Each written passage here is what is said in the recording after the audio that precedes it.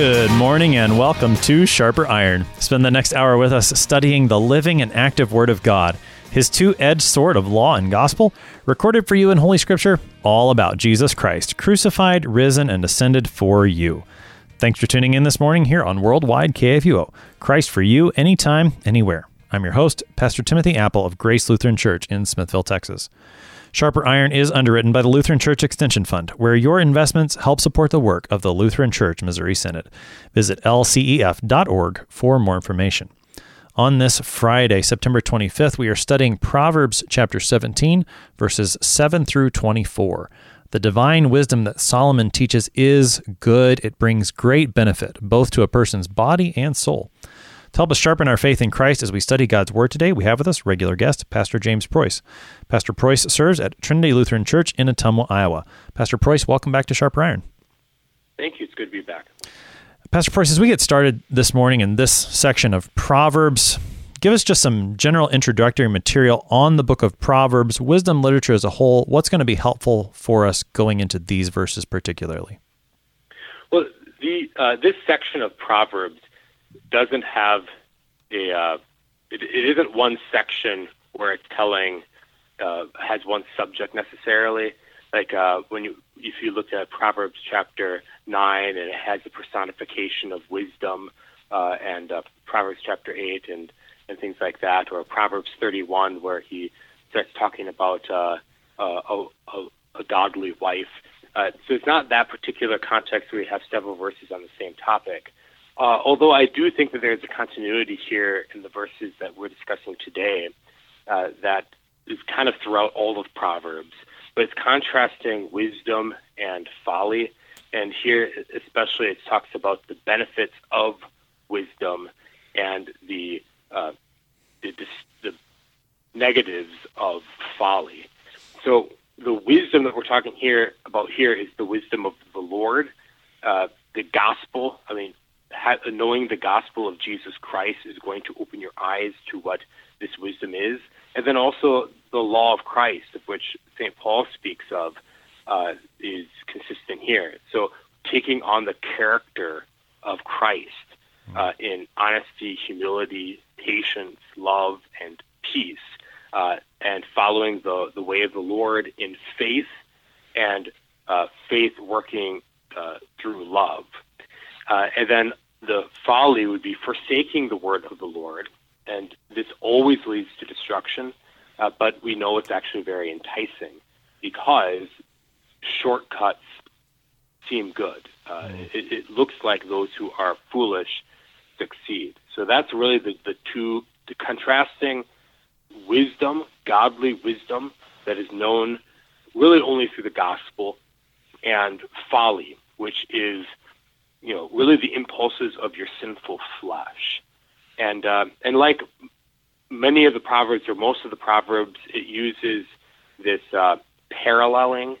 So he'll have a phrase of, so for example, our first one, fine speech is not becoming of a fool, still less is false speech to a prince. So it's kind of like you have the positive and the negative. Like both of these sayings mean very much the same thing. I mean, obviously they're nuanced. He's not just simply repeating himself.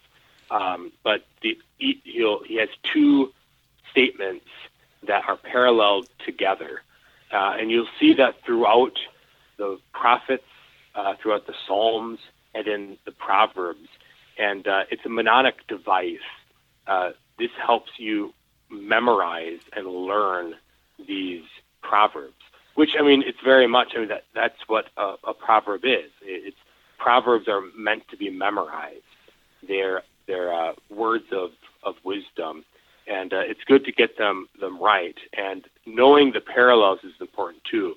If you've ever read Don Quixote, and you hear how Sancho Panza just butchers all these proverbs, and he says things that make absolutely no sense. Well, if you remember that they're parallels, then you're not going to say nonsense. It'll kind of keep you on the right track. Let's see how that divine wisdom comes through in today's text. We'll read about half of it for this side of the program. Proverbs 17, beginning at verse 7. Fine speech is not becoming to a fool, still less is false speech to a prince. A bribe is like a magic stone in the eyes of the one who gives it. Wherever he turns, he prospers. Whoever covers an offense seeks love, but he who repeats a matter separates close friends. A rebuke goes deeper into a man of understanding than 100 blows into a fool. An evil man seeks only rebellion, and a cruel messenger will be sent against him. Let a man meet a she-bear robbed of her cubs rather than a fool in his folly. If anyone returns evil for good, evil will not depart from his house. The beginning of strife is like letting out water, so quit before the quarrel breaks out. He who justifies the wicked and he who condemns the righteous are both alike an abomination to the Lord. All right, we'll pause there. That was through verse 15.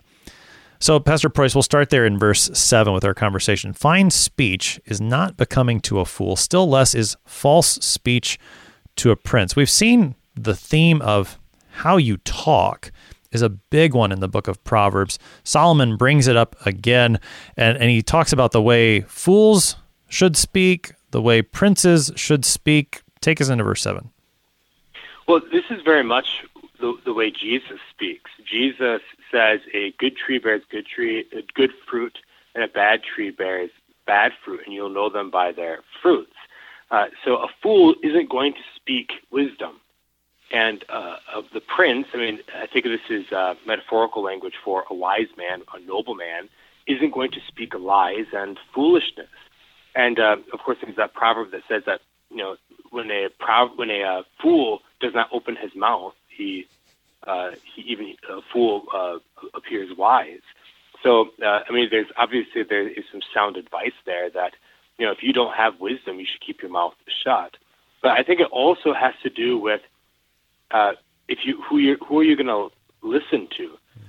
You shouldn't expect wisdom to come from fools. And when you hear a wise man, you should listen. And if you hear someone speaking folly, and what I mean by folly is words that contradict Scripture, you should recognize that person as a fool. And this is something that we Christians deal with a lot. And when we have problems, we talk to people about our problems, and we get advice. People give advice all the time. And you'll get contradictory advice. Well, which advice do you listen to? Do you listen to the advice that seems easiest, or do you listen to the advice that actually fits with Scripture? And this is something that, I know pastors deal with a lot. You give advice to someone based on Scripture, and you are very careful to explain why you are giving such and such advice based on Scripture passages, and then that person will go and talk to someone else, and they'll say, "Oh, well, that's just what he says," and then they'll give different advice without any scriptural basis, and then they follow that advice because it seems easier.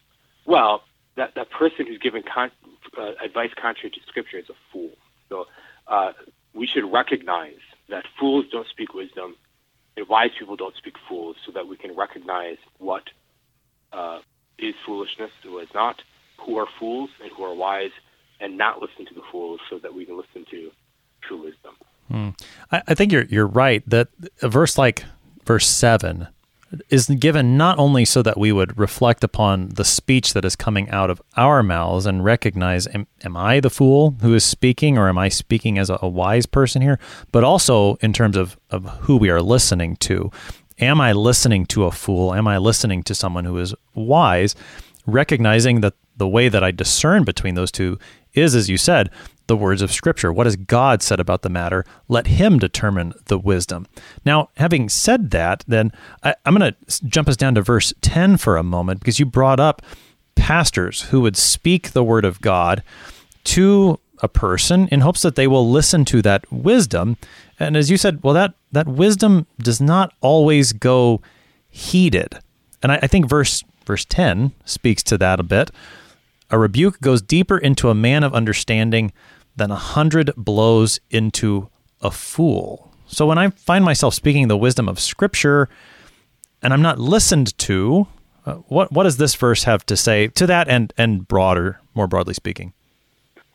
Well, there is a point where you're wasting your breath. I know this sounds really hard. We think about the parable that Jesus tells about the vine dresser or the laborer who pleads with the master not to pull up this tree that's not bearing fruit, and then he says, "Well, let me dig around it and put manure on it and take care of it and give it more time.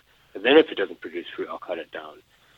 And then Jesus, of course, is the one who does not snuff out a smoldering wick or break a bruised reed. So this isn't to deny that we should be patient and kind. You can't just assume that when you speak the word of God that someone is going to change overnight. But we also have to be careful about throwing pearls before swine and recognize that Jesus did say that if they reject you, wipe the dust off of or shake the dust off of your feet and move on. And, there are other people who can hear the word of God. And just recognizing when you are being scoffed at and when it is being refused.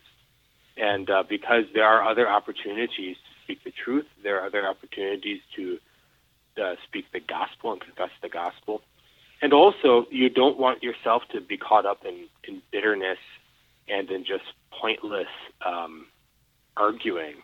I mean, when a conversation isn't fruitful anymore, when the other person is not willing to participate in good faith, then it's going to tempt you to also not participate in good faith. And then, what's the goal? Are you actually trying to convert the person? Are you trying to bring out reconciliation? Or are you just trying to prove that you're right? And then you're just being brought down to the other person's level. So our goal in speaking God's word is to bring forth true repentance, forgiveness of sins, faith, reconciliation. And if the other person refuses all these things, then there's really not much else you can do. And obviously you can pray, you can try again at another time. And I think when it gets to personal situations like with your children, things like that, you're obviously going to want to keep on trying because you have that personal relationship, and so you kind of have that open door there. But I do think that we should be careful in what we're doing and do recognize that, this person is really just wasting my time. He's scoffing. He's ridiculing the word of God. And there are people who would actually listen and would and where my words could actually bear fruit. And so I think we have to be careful when we make those judgments and not just cast people aside. But I do think that Scripture clearly says that there is a time where you have to wipe the dust off your feet and move on to somewhere else. Mm-hmm. Right. So verse 10 would give advice to those who are speaking the word of God, speaking wisdom to others, and to recognize that wisdom is going to be received by the wise, but there will be fools who will not receive it, no matter how kindly you speak it. And I think part of what you're saying, Pastor Preuss, is that we would recognize that it is the matter of the word that has to do the convincing. It's not, it's not going to be me. It's not going to be my 100 blows into the fool. If they're not going to listen to the wisdom, then they're not going to listen to the wisdom because of that word, not because of me. It's simply because they're rejecting it. Now, and you can feel free to respond to that more too if you want. Well, I just want to say, you can see the humor in it. Right. Even if you were like a slave master and you had a slave, and that was the situation we had where it were socially acceptable to beat a slave or something like that. 100 blows is absurd. Or like your child, you spank your child a few times on the butt. 100 blows is it's ridiculous. It's not obvious. It stops being fruitful way before 100 blows. So I think he is illustrating, where you really have lost track of what you're actually trying to do, and then you're losing faith in God and pursuing something that doesn't even have to do with the goal of speaking God's word. Right. Now, of course, the other part of this verse would be, as we said with the first one, there's also an element of self-examination here. Am I the one who's not listening to the rebuke, and 100 blows are useless on me? We need to examine ourselves in that light as well. Oh, absolutely. And I think this is a thing, too. This is what Proverbs teaches you throughout, is we should be humble. And when someone criticizes you, the first thing you should do is like, okay, is this true? And to repent and to seek understanding. And sometimes people can just be cruel, and they're criticizing you not because they've actually found fault in you, but just simply because they're upset about something they've done. But we as Christians should always be willing to accept rebuke, to consider the possibility that we have done wrong. And also, when we are suffering, to stop and think, okay, why am I suffering? Is God disciplining me right now? And are there sins that I should repent of? Is God giving me an opportunity to learn? Yeah, that's a very important point, to be able to approach these, recognizing the truth of the proverb, and then listen to the wisdom that is there, taking the opportunity that God gives to repent and to trust in Him anew. Pastor Preuss, verse 11, you've got some notes here with, I'm assuming it's the Greek Septuagint that has maybe a bit of a different angle on this proverb. I'm going to read it from the English translation from the ESV and then let you talk a little bit more about it. Verse 11 says, "An evil man seeks only rebellion, and a cruel messenger will be sent against him." Is this the Septuagint that you've got here that's got a slightly different angle on this proverb? Yes, that's right. I quoted from the Septuagint, partly because my Greek is a whole lot better than my Hebrew, but also just because, looking at the different Hebrew translations into English, they pretty much say, for the most part, the same thing. There are a few variations where it'll say something like, a rebellious man goes to battle or something like that. But what I was looking for was a cruel messenger will be sent to him. Now, there is kind of a rule when you have this passive voice, and you kind of have to use the context. Is this a divine passive? So you probably could have figured it out even with this English translation from the Hebrew text. The cruel messenger will be sent against them. Well, who's going to send the cruel messenger? But I put in the Septuagint in my notes there because it says, every bad man arouses quarrels. Therefore, the Lord sends to him an angel or a messenger without mercy. And that's just kind of my rough translation there. But the Septuagint answers the question, is this a divine passive? And Septuagint says, absolutely. The Lord is going to send a cruel messenger to the one who seeks rebellion, who seeks a quarrel. And this kind of just points out that there is such a thing as divine providence. God is in charge. And if you go out picking a fight, be careful, because you might be picking a fight with God. And God exalts those by humbling them. If you go out thinking that you're going to cause trouble, well, God will cause trouble on you. And seeking trouble is always a bad idea. Christians don't seek trouble. Christians don't go out and pick a fight. Now, God is also very merciful. I think of like the Calvin and Hobbes strip where Calvin is in a bad mood and he's just like ready to really just ruin someone's day. But then it's funny, he's a 6-year-old kid and he's small. His parents just kind of just say, well, go away. And so, God could certainly do that, but God isn't cruel, but he will teach us lessons, and he also will punish us. So we should fear his name. Hearing it that way, and I appreciate that, the divine passive there in verse 11 as it's translated, which the Septuagint makes very clear, that is the Lord who sends this cruel messenger, I think adds another layer into verses 13 and 14, which get into the same idea of someone who would seek rebellion or seek a quarrel. Verses 13 and 14 again, "If anyone returns evil for good, evil will not depart from his house. The beginning of strife is like letting out water, so quit before the quarrel breaks out." certainly, I think there's a very general sense in which those things are true, that when you return evil for good, you're going to find yourself in this cycle of evil, and that when you let strife get started, it's just going to keep happening. That's generally true.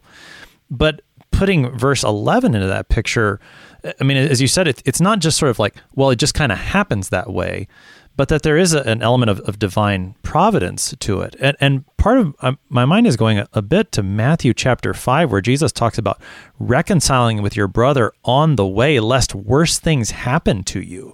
That, I mean, and the divine element within that, I guess, is the connection I'm trying to get between 11 and then 13 and 14. Yeah, I think you're definitely on the right track there. We as Christians, maybe that is really what the continuity is with these passages, is reconciliation.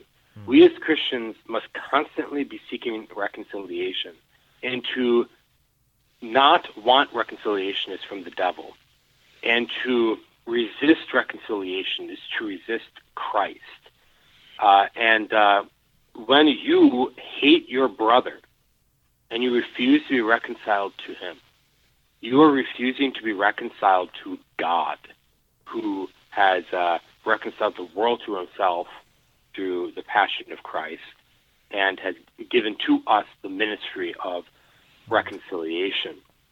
So, if anyone returns evil for good, and evil will not depart from his house. The beginning of strife is laying out water, so quit before the quarrel breaks out.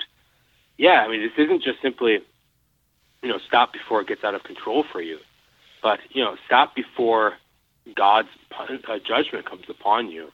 But I also think there's a point where you can't turn back. And that's another thing, too. Walk by the Spirit, and you will not gratify the desires of the flesh. For the desires of the flesh are against the Spirit, the desires of the Spirit against the flesh to keep you from doing the things that you want to do. And what happens when you walk according to the flesh? Well, St. Paul says those who do such things will not inherit the kingdom of heaven. So you can kill your faith by persistent sin. You can kill your faith by refusing to reconcile. And it's happened. Christians have fallen away because they despised the fruits of the Spirit and worked the works of the sinful flesh. And there's a certain point where God is going to say, well, you don't have faith, and the Holy Spirit will depart from you.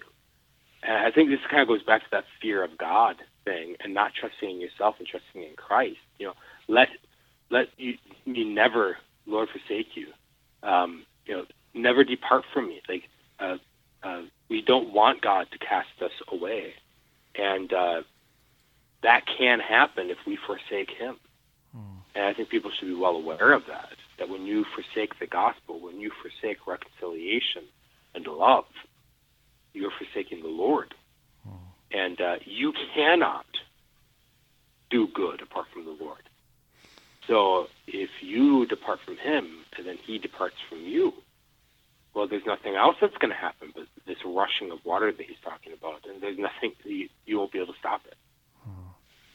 I appreciate you bringing up the fear of the Lord again. That's a big theme in the book of Proverbs. And I think, a reminder of that really does help us to hold on to these Proverbs, not just as general sayings of wisdom, which they are. There is a very earthly sense to them, but to recognize the very seriousness of this when it comes to our faith, that particularly these matters of reconciliation that come up multiple times in this section, that this is more than just having a kind, peaceful life right now. I mean, certainly it's better to have a peaceful life among your family, among your neighbors, than it is to have one that is full of strife.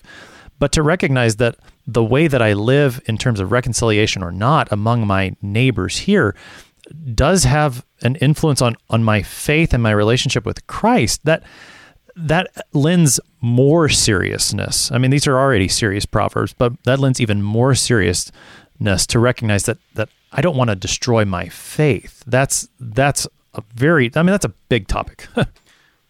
Yeah. Well, yeah, we shouldn't cast out St. Peter or St. James. Right. And remember what he says about that. And it's a very Lutheran thing. I know people will point out Luther's talk about calling James the Epistle of straw and such, but Luther doesn't ever reject the teaching that James teaches, that faith without works is dead. And he's very consistent in that throughout his writings. And it's because that's a consistent teaching throughout Scripture. If faith doesn't produce fruit, then that faith is dead. Jesus says a tree that does not bear good fruit will be cut down and thrown into the fire. We have to be aware of that and seek the fruits of the Spirit, which, reconciliation and love. Right. Yeah. That reconciliation, that forgiveness among brothers. We heard this in the 3-year lectionary not that long ago. Jesus' parable at the end of Matthew 18, the servant who refuses to forgive his brother. Jesus would have us turn to our brother who is repentant and forgive him, to seek the reconciliation, which is here in Proverbs chapter 17. We're going to pick up more of that on the other side of the break. You're listening to Sharper Iron here on KFUO. We'll be right back. Please stick around.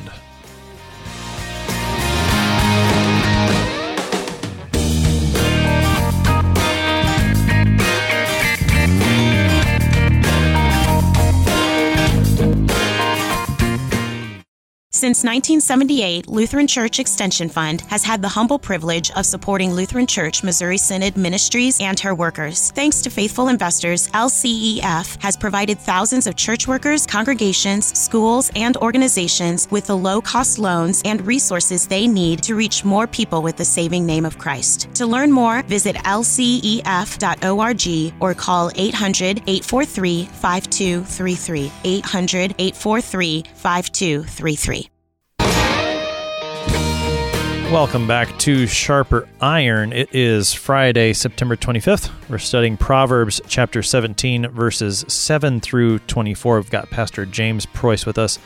He serves at Trinity Lutheran Church in Ottumwa, Iowa.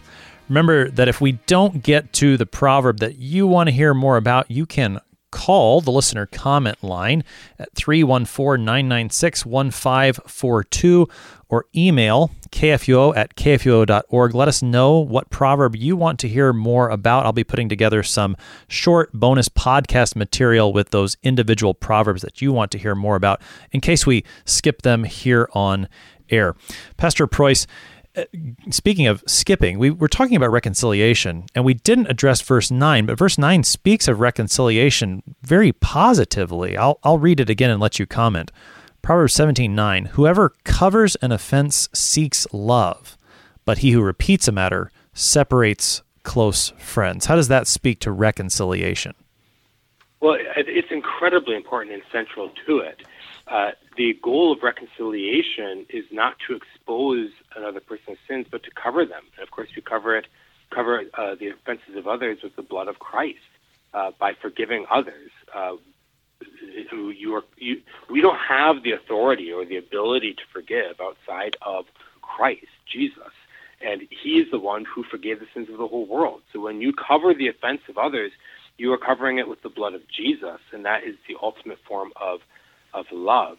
So this verse is very important, talking about, and it connects with what Jesus says in Matthew chapter 18, that if your brother sins against you, go and show him his fault between you and him alone. So that's the whole covering an offense is seeking love. And he says, if he listens to you, you have gained your brother.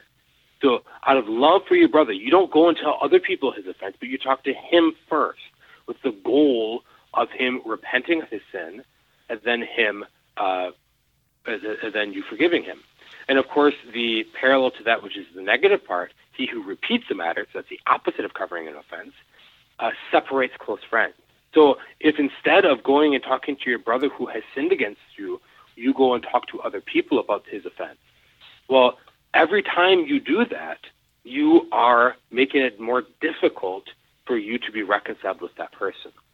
So the more people you talk to with the intent of maligning your brother for his sin against you, the more difficult it will be for you to work reconciliation.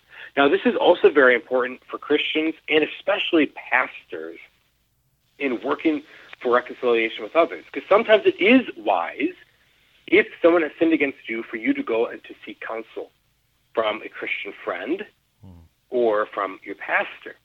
Now, how should that counselor respond? Now, this is why, Christian friends can be very dangerous, because they can fall into gossip, and they just, have those itching ears. So if you are a Christian, you have someone who comes and relays a sin that another person has committed against them to you. You should cover this sin, which means, first of all, you don't talk to anyone else about it, and your goal is to advise the person to do what Jesus says, to go and speak to that person, work toward reconciliation. And you can offer to help, offer to talk, say, go talk to your pastor and things like that. And especially for pastors, this is important. One, because your parishioners aren't going to trust you. Nobody's going to trust you if you repeat matters. I mean, the confessional seal, it's not only that a pastor not repeat what is confessed when someone's going for confession absolution, but also, if you have like a husband who's upset at his wife because she's done something, and then he goes and tells his pastor, and the pastor goes and tells his wife all the things that he said, well, that's a bad idea. He always has to ask and say, okay, is this okay for me to talk to her about this, right? Those are good questions to ask. And lay people can do that too. And if they say no, or well, let's wait about it, because the person might say something that they wouldn't want repeated or didn't really mean. You have those passions. So someone's like, railing against his friend or his spouse or his brother or sister or whatever it is. You don't need to go and so like if I'm mad at my brother and I go to you and I start, complaining about my brother, and then you go and tell my brother all the things I said about him. Well, maybe I regret saying some of those things. Maybe I didn't really mean it. Maybe I was just mad. Or maybe you could have, talked me through it and addressing the matter with my brother. So Christians should be very careful with this, not to repeat offenses.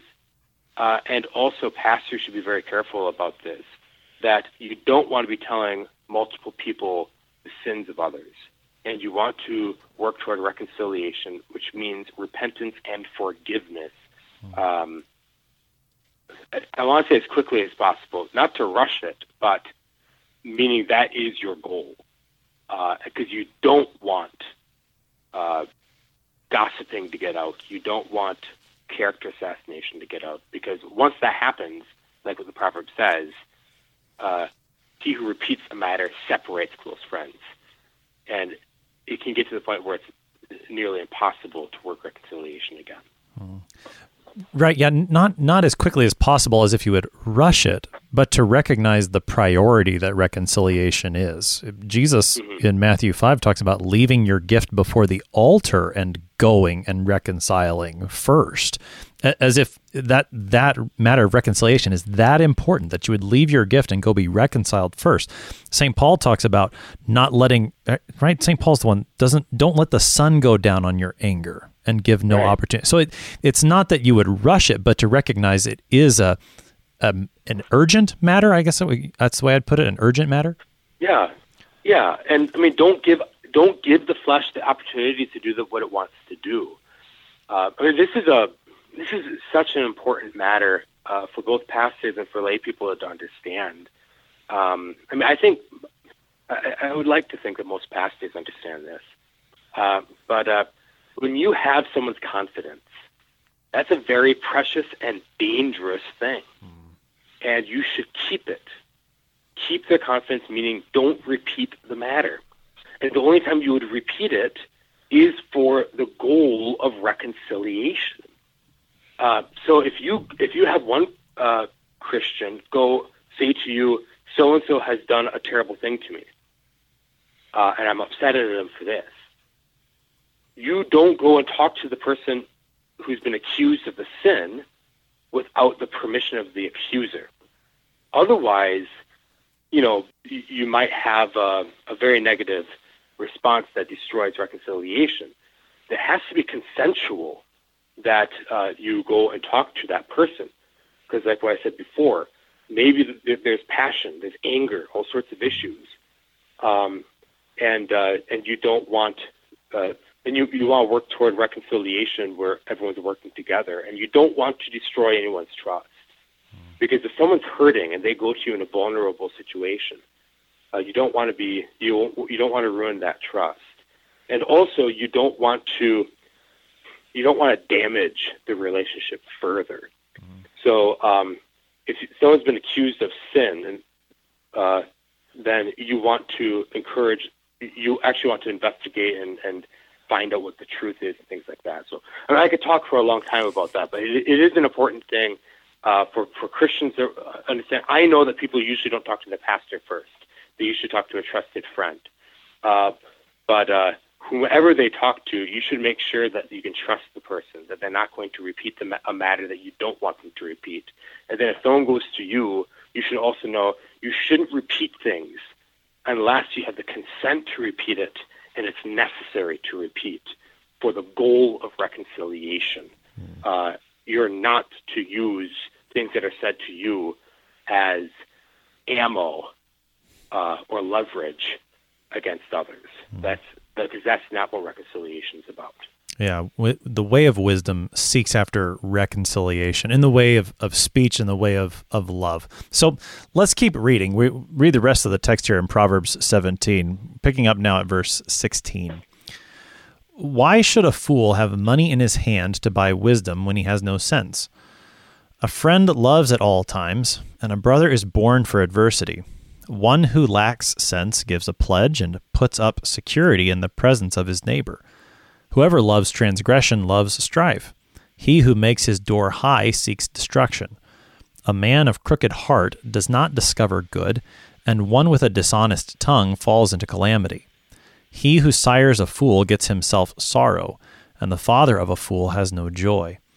A joyful heart is good medicine, but a crushed spirit dries up the bones. The wicked accepts a bribe in secret to pervert the ways of justice.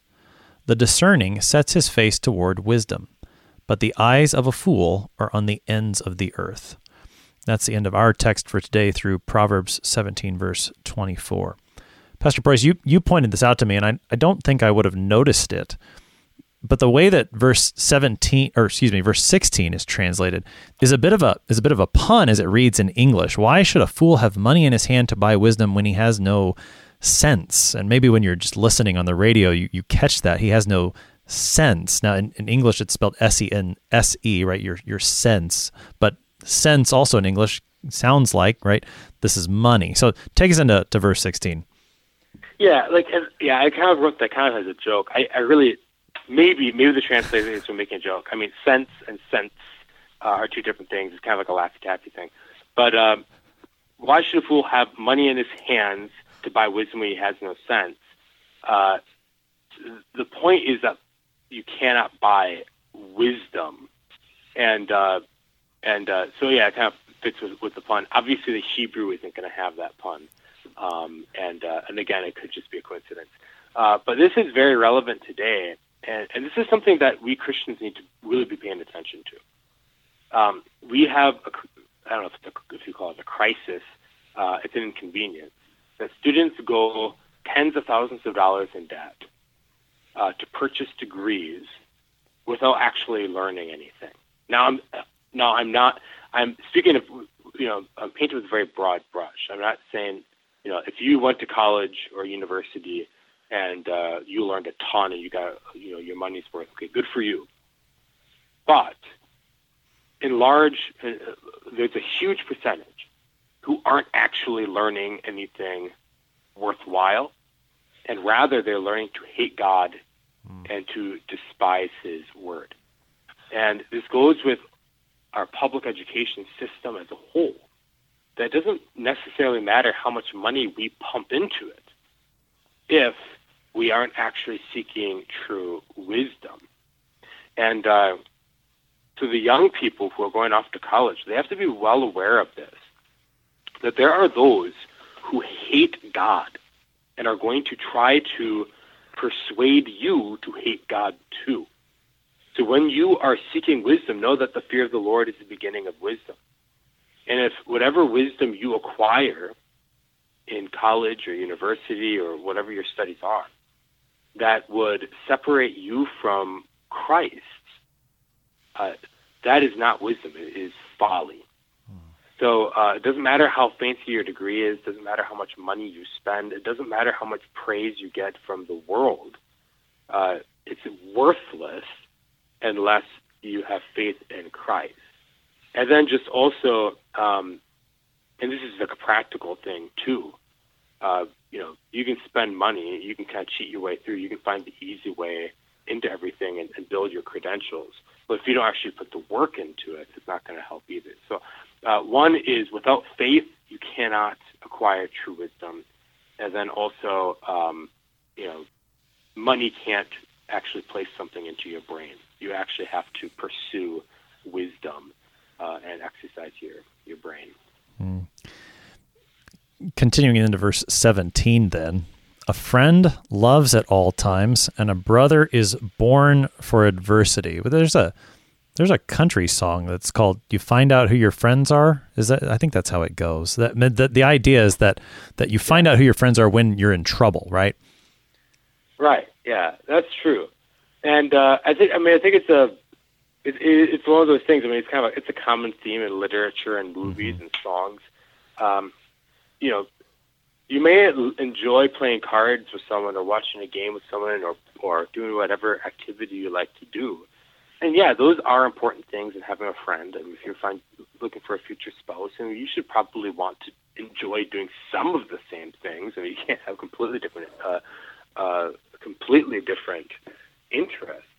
But your interests and your enjoying things at good times isn't the most important thing. The most important thing is actual love. And those who actually will suffer with you, will help you in hard times, will help you when they don't have anything to gain from it except your love. Those are very important things. And again, we love because God first loved us. So sometimes this is an example of God sends suffering to teach you that, so that you learn who your true friends are. And your true friends are your fellow Christians and those who actually love you and love the Lord and are going to lead you on the right track. So children learn this, when they rebel, and they find out that these friends that maybe they did drugs with, or maybe they did all sorts of different things. And then, when time gets rough, when the money runs out, when you are hit with disease or poverty or prison or whatever it is, and then those friends who got them into all this trouble are gone, and then look, mom and dad show up to look at you between, and the visitor section at the prison, and they still love you. And those were the ones that you should have, loved at that time. And it can go to all sorts of different things. So being aware of, are these people actually going to help me when the time comes? And being aware of that. It's very practical advice, but obviously it connects well with the faith as well. And again, just think of young people, you should have Christian friends, and you should talk about the faith with them, because that's how you're going to know in good times that these are people who are actually going to help you in bad times. I want to connect that verse actually to a verse that we read on the first half of the program, back to verse 12.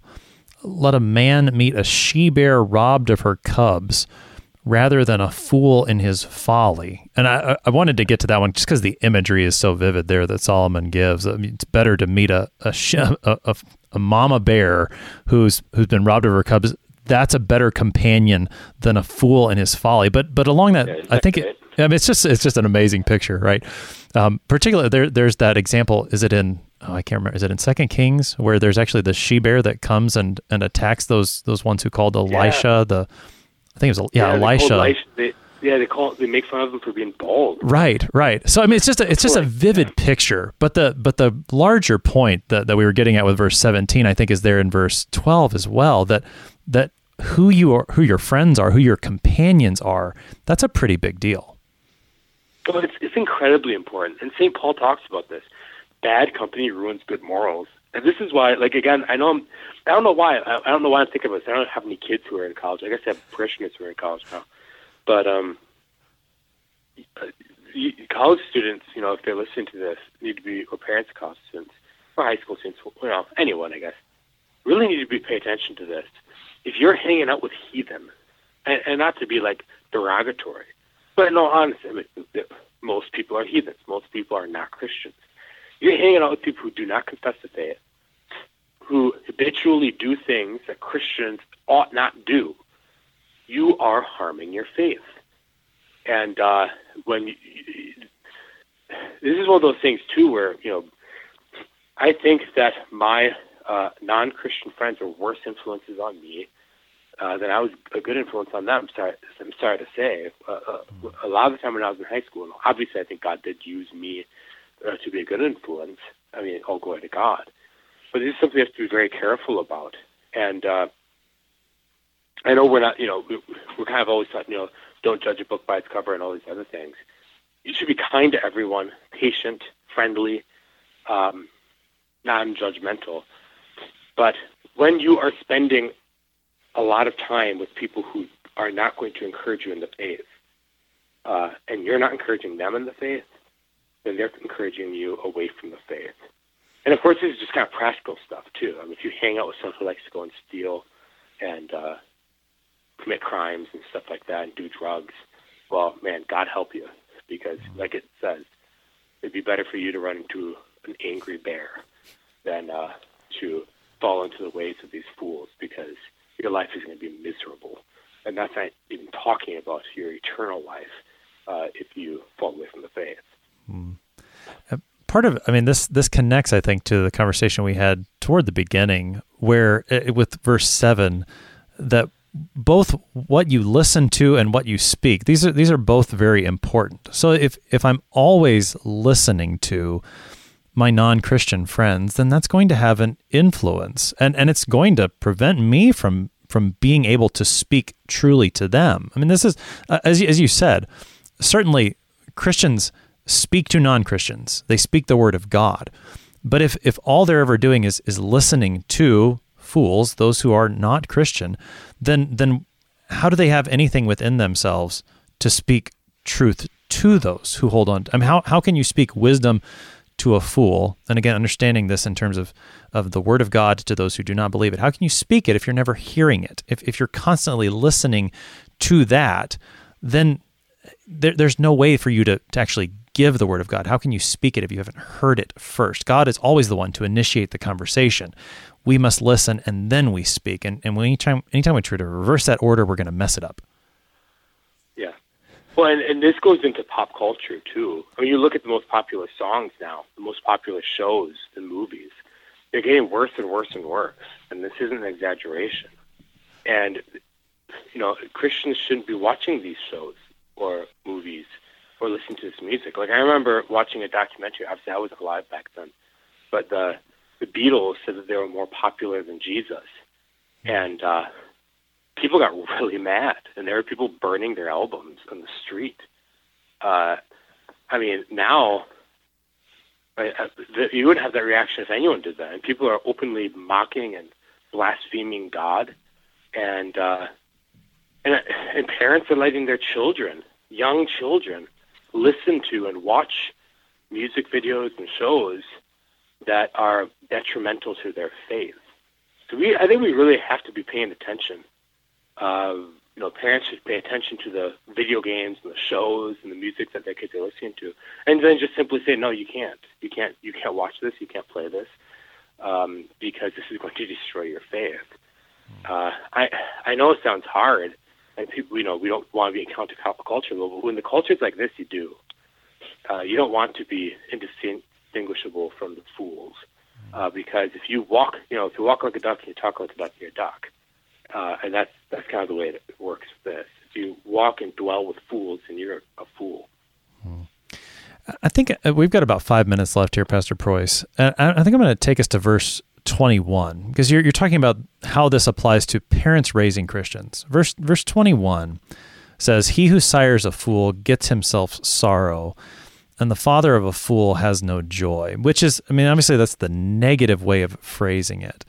But the positive way of phrasing it is what joy a parent has to see his child grow up in the faith and stay in the faith. I think, as a pastor, how often have we heard of an adult member of our congregation lamenting the fact that their child has walked away from the church. What joy there is to see that. And maybe this verse is both the negative and the positive, maybe a way to kind of tie some of these loose ends together here as we wrap up. Well, yeah, and I think this is a very important thing. There is no greater joy, I think, that you can have on earth than to see your children confess the faith and to demonstrate that they trust in Jesus and that they're going to go to heaven. And there is no greater sorrow than seeing your children deny the faith and to have that fear that they will not go to heaven. And it is, I mean, I don't want to burden people's consciences where I'm not supposed to, because there is, the fact that sometimes you do all the right things and the children fall away. It's a very, very sad thing. It's a terrifying thing. But also, there is godly wisdom here. Train a child in the way he should go, and even when he's old, he will not depart from it. I mean, these are promises from God that we can take comfort in. Hear, O Israel, the Lord our God, the Lord is one. You shall know the God. You shall love the Lord your God with all your heart, with all your soul, with all your mind. And these words which I command you today shall be in your heart. In your heart, you shall teach them diligently to your children, as you walk by the way, and when you sit in your house, and when you rise up, and when you lie down. Fathers, do not provoke your children to anger, but raise them in the fear and instruction of the Lord. This Scripture promises that this will bear fruit. And if you are sowing to the flesh, you're going to reap to the flesh. And if you sow to the Spirit, you can reap to the Spirit. Your goal in life is not to retire with a multi-million-dollar nest egg. Your goal in life is for your children to confess Christ. That's the most important thing. Not for them to be all state or all national, for them to confess Christ. So skip sports on Sunday morning. Just tell the coach it's non-negotiable. They're not going to go to sporting events Sunday morning. Have devotions with them. Bring them to church. Don't skip. Confess the faith. Talk more about Jesus than money.